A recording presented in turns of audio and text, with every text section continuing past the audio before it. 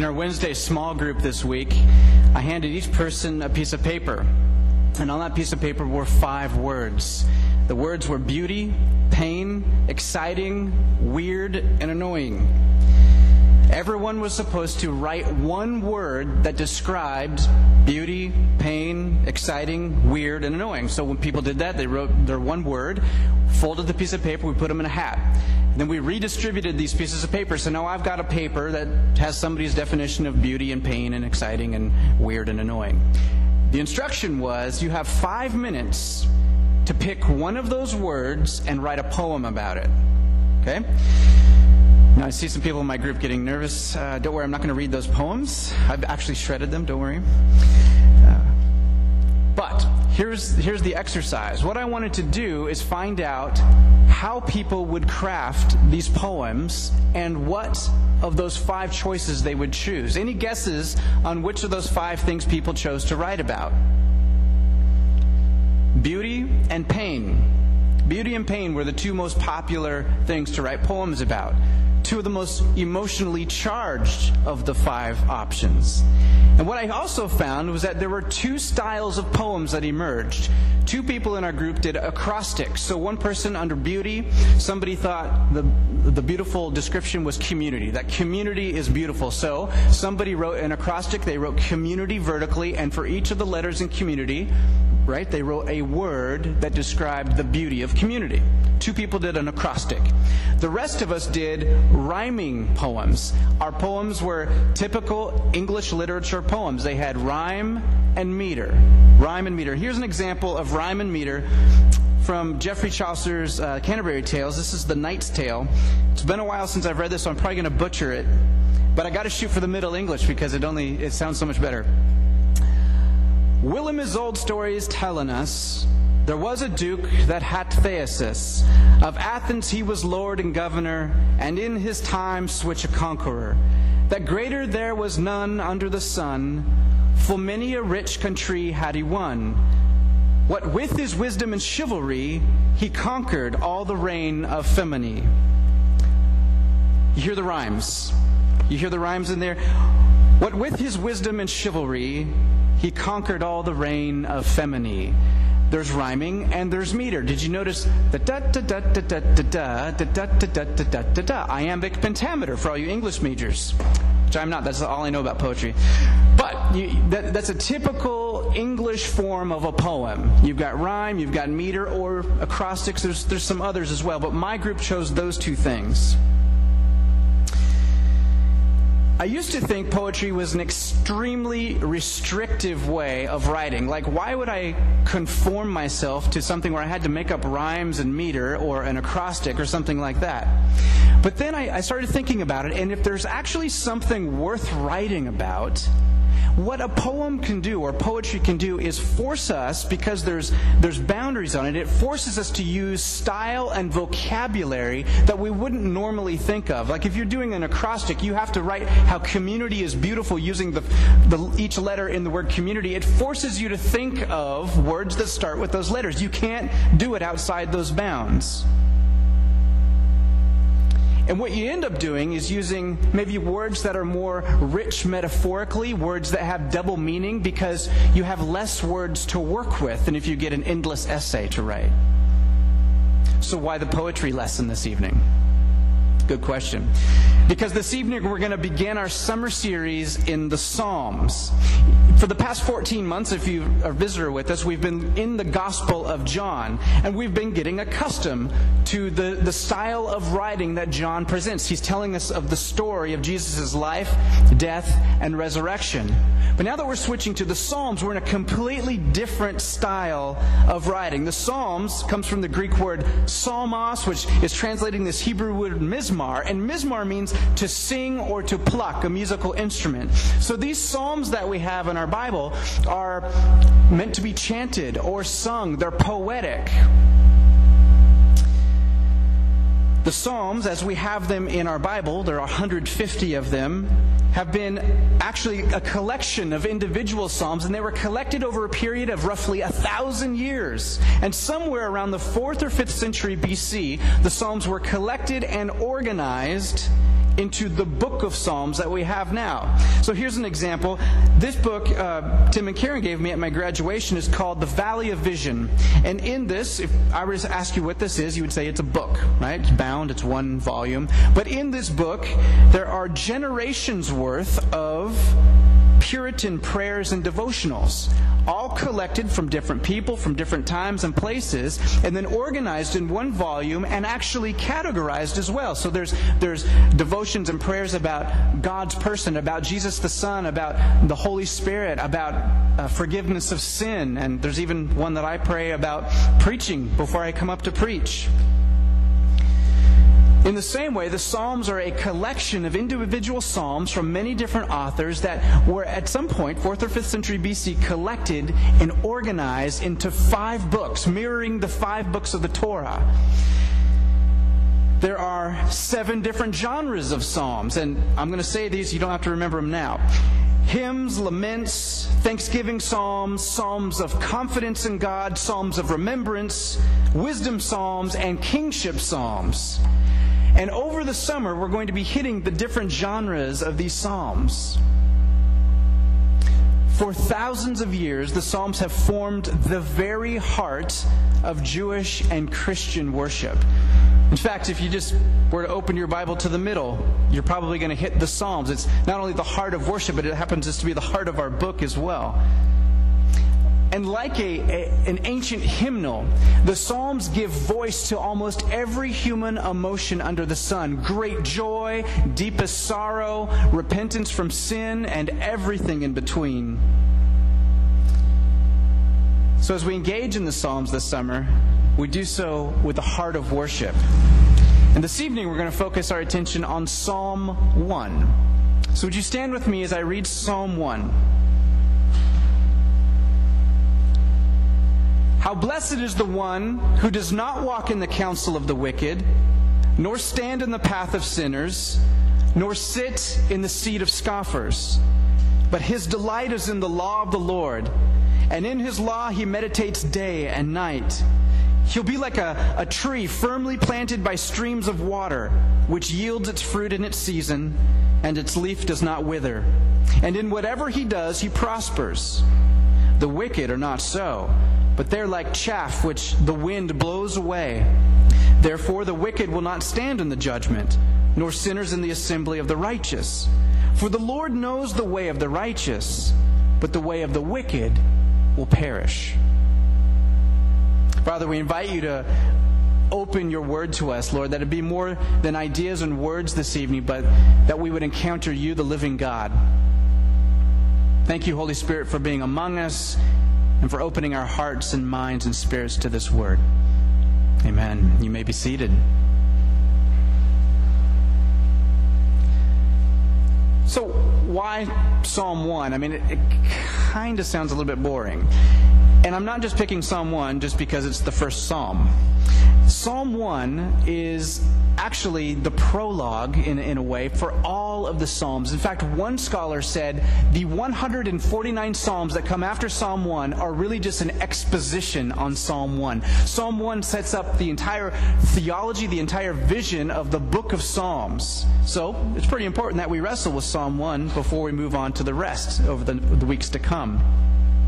Now, you remember I said there were 7 genres of Psalms. Psalm 1 is a wisdom psalm. It's a wisdom psalm, so it's real similar to, say, reading Proverbs. And like a wisdom psalm, or like the Proverbs, we know 2 things about how we can approach this psalm. First of all, it can be approached as a proverb. So it's not so much a promise of God. If you do these exact things, you're going to get these exact results. But it's really, really good advice. In fact, it's a bit idealistic. When you read through Psalm 1, it appears to say, hey, if you just do the right thing, life will be smooth sailing. It kind of sounds like that. But you know what's really interesting to me is where Psalm 1 is placed in the rest of the Bible. Do you know the book that comes right before Psalm 1? Book of Job. It's the last time you look through the book of Job. The book of Job is about Job, this righteous man who no one can find fault in, and yet deep suffering. The guy loses his whole family, his whole house, all of his livestock, and then takes on this incredible physical disease and burden. In the end, he does not get any answers from God. He encounters God, and you know what he finds out? That God is bigger and better than he could possibly imagine. So, if you read Job right before Psalm 1, you know something's got to give. Job was, of any human being, the closest guy to living Psalm 1 as anybody else I know. And yet, he incurred all of this suffering. Psalm 1 is a wisdom psalm. The second thing Psalm 1, being a wisdom psalm, can tell us is that it's entirely practical. Proverbs and wisdom psalms are practical. So all you guys out there that say, oh my gosh, he's quoting poetry already and doing poetry lessons, this is going to be a long week. Take heart. This is going to be practical.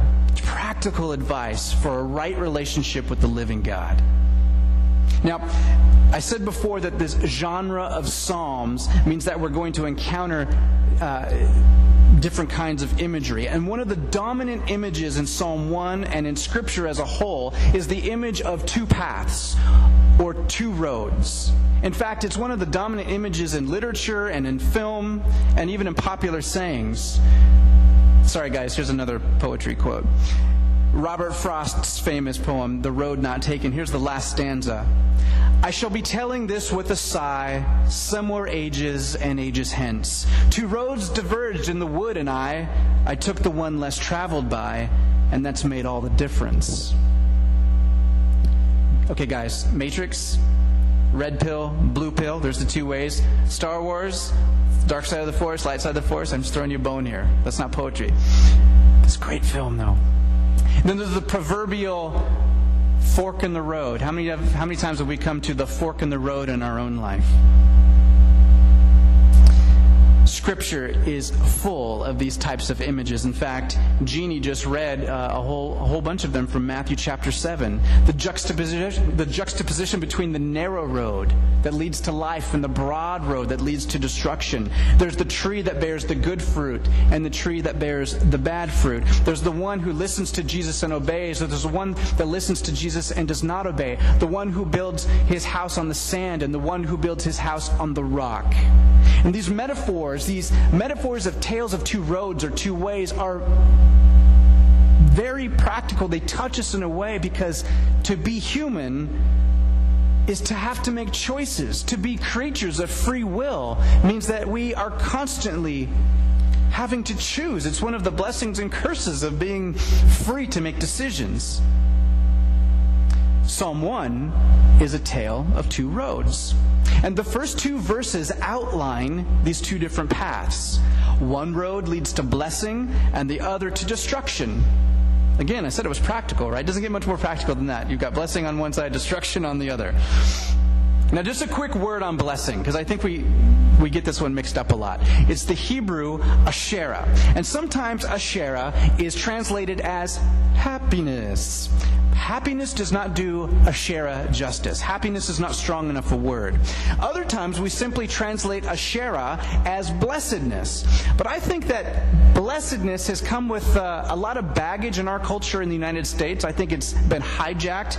I'm used to hearing the athlete on TV with the $100,000 gold and diamond-studded cross necklace who says how blessed he is for scoring the touchdown. I'm not sure that that's what Asherah means. I'm not sure that that's the meaning of blessedness here. Here's what N.T. Wright has to say about what it is to be blessed. Happiness is simply a state of being for a human. It's a self-contained unit. You might, in principle, attain happiness on your own and develop it for your own sake. But here's blessedness. Blessedness is what happens when the Creator God is at work in someone's life and at work through someone's life. Blessedness is what happens when the Creator God is at work in someone's life and at work through someone's life. So let's take just an extreme example that everyone can think of. The late Mother Teresa.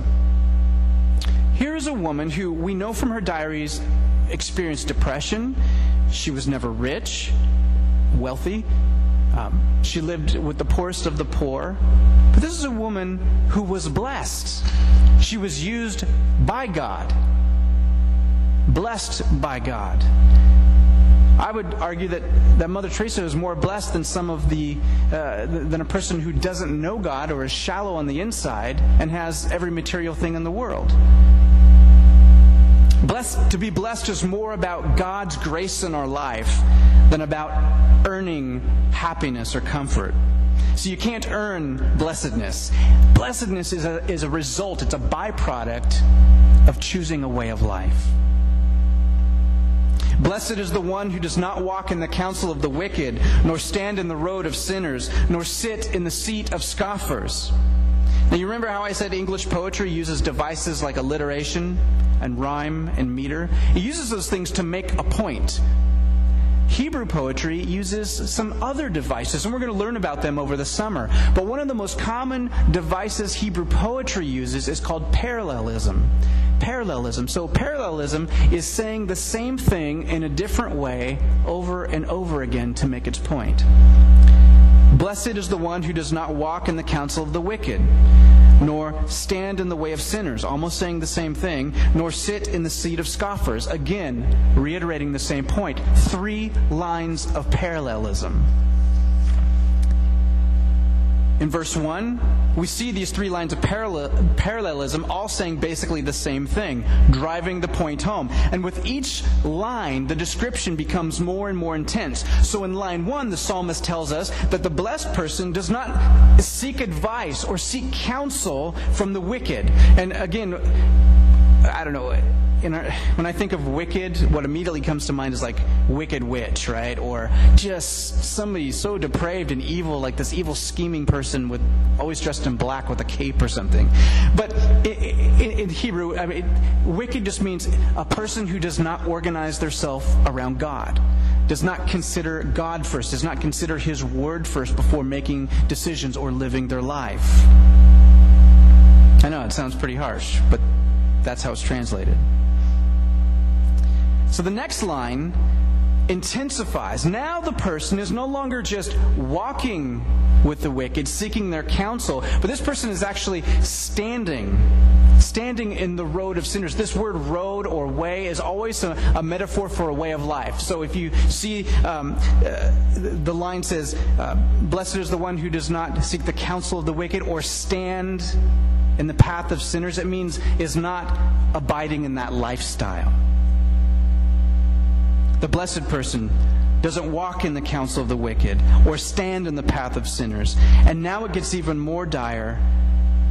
Sit in the seat of scoffers. Those who are not only seeking the advice of the wicked and now really comfortable living in that state, but now this person is actually owning this wickedness and encouraging others to be wicked as well, and actually antagonistic against those who try and follow God. Having 2 small children, we read children's books all the time. And the story of Pinocchio immediately came to mind when I thought of these 3 lines. At first, he's this marionette that comes to life, and he's with his father Geppetto, and Geppetto actually one time sells the coat off of his back to get Pinocchio's school book so he can go to school, and Pinocchio skips school and he does all these mischievous things, and then he comes back. So at that point he's just kind of walking in the counsel of the wicked. He gets influenced a little bit. He comes back to Geppetto. He says he's sorry. He tries to be a good boy, doesn't he? And then he goes out and he meets those wicked people again, and then he starts to get into cahoots with them. He does a little thievery. He gets the 5 gold coins, and now he's enjoying this happiness, false happiness of standing in the path of sinners. And eventually what happens to Pinocchio? He becomes something other than himself. He becomes a donkey. He becomes so comfortable. Now he's sitting in the seat of scoffers. He's actually recruiting others for his gang of thieves.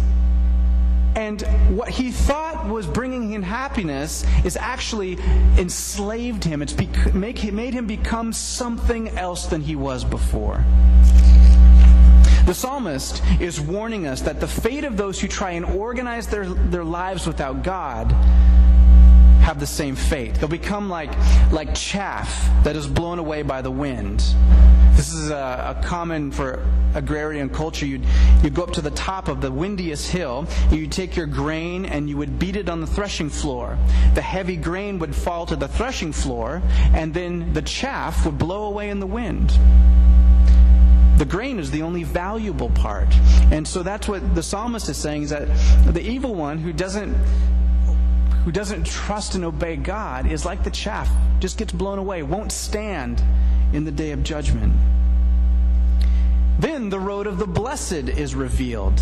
The one who is blessed delights in the law of the Lord, and in his law he meditates day and night. Do you meditate in the law of the Lord? Do you delight in the law of the Lord? To me it sounds not only difficult, but it sounds really boring. Delight in the law of the Lord. It probably sounds difficult and boring because if you're like me, you often misunderstand what law means here. We often think of the nitty-gritty laws like don't wear clothes with two kinds of material in them or something from Leviticus. And that word law here actually has 4 shades of meaning. And let me just flesh that out a little bit, because I think the law is worth delighting in. First of all, the Hebrew word behind our English law here is literally Torah. So it's not just law code, but it's the entire Torah. It's the first 5 books of the Bible. So yes, there is a law in there. Leviticus is included in the Torah. But more than that, the Torah is the story of God, the story of God's creation. And then after the fall of mankind, it's God's gracious acts of covenant and picking a man named Abraham and saying, I'm going to save the world through your family. Let's make a covenant. And time again and throughout the Torah, mankind fails on his end of the covenant. And God remains faithful. God remains faithful every single time. The Exodus is in the Torah. The deliverance, the formation of the nation of Israel. And so, I can see how delighting in that story could be possible. Delight in the law of the Lord. Delight in his story of creation and rescue and redemption. Second, the law is the law. Laws are worth delighting in. Now, I know sometimes you think, how dry could law be, like looking at all this law code? But consider this. When compared with the ancient peoples of their day, ancient Babylon, Egypt, Sumer, the Israelite law code is incredibly humane. There's the year of Jubilee in which debts are canceled, slaves let free, the land is laid fallow so it can rejuvenate. There's the gleaning of the crops for the poor. So you come through and you harvest your crops, and whatever's left on there, you don't go take every last head of grain. You leave it there so that the poor and the needy can come through. The foreigner can come and glean from these crops. I think we'd be a lot further along as a society if we practice some of those laws. Delight in these good laws. There's much to delight in. Third, the law came to mean the whole of Scripture. The whole thing. So delighting in the entire story of God, not just the first 5 books, but the writings and the prophets. And now we have the New Testament of Jesus the Christ in the early church and seeing the things that God has done. That's worth delighting in. And the 4th shade of meaning for this word law is, of course, when we delight in the law, we're not delighting so much in the law as the lawgiver. As the lawgiver. When we see these amazing deeds and these amazing acts and these amazingly humane instructions for us, we see the heart of the God who made this law, who made this story, who includes you and I in it. And the result of delighting in this law is life. It's like a tree planted by canals of water. Again, a very important metaphor for an arid climate like Israel, where water is sparse. Notice that the tree doesn't plant itself. It gets planted by canals of water. The use of the passive voice reaffirms the idea that you can't earn blessing. That's not what this psalm is about. This psalm is not about, all right, let's go get them, team. Let's go try and be better people so that we can have this blessed life. This psalm is saying that as we delight in the Lord and His law, His goodness, His story, we will be like trees planted by water. He will take us and put us toward the source of life. I think oftentimes we think of God as a celestial vending machine. We put in enough right behavior and we expect to get out a certain level of life, a certain comfort in life. That's not the biblical story at all. The biblical message is not one of earning God's favor. It's about how to enjoy God's favor that's already out there for us. The question is never, is God on my side? It's never, is God on my side? The Bible never asks that question, is God on my side?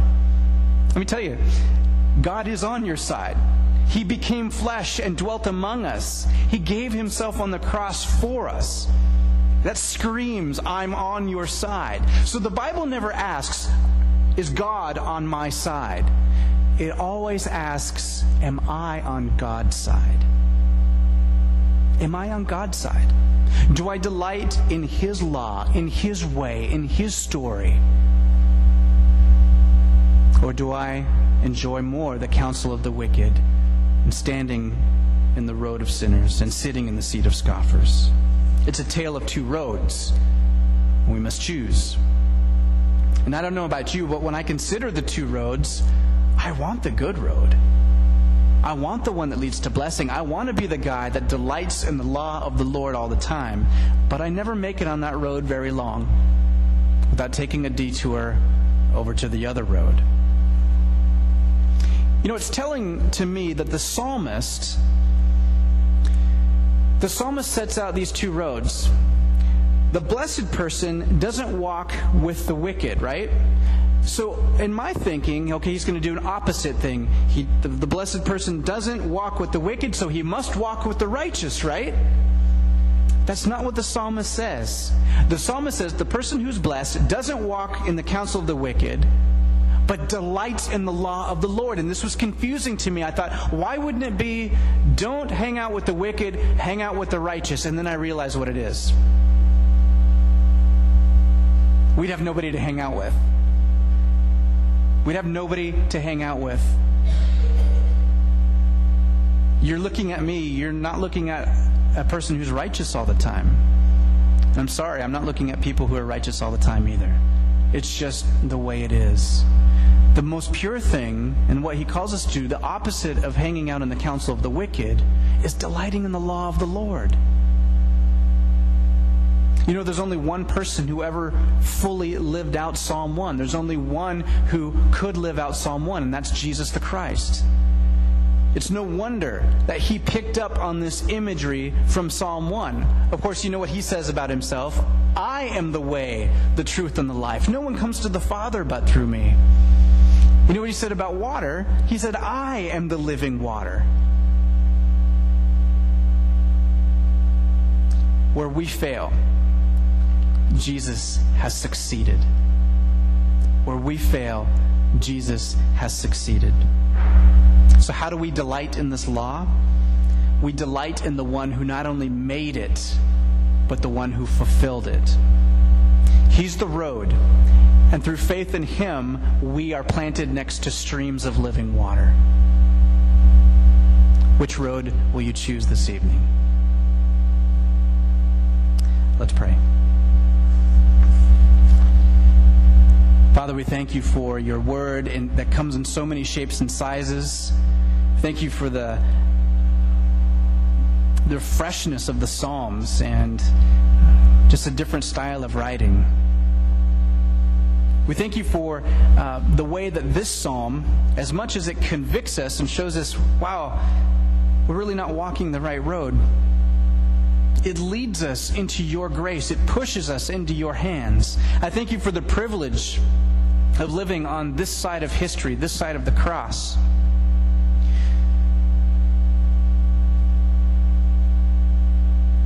Thank you, Jesus, that you've walked the road of the righteous.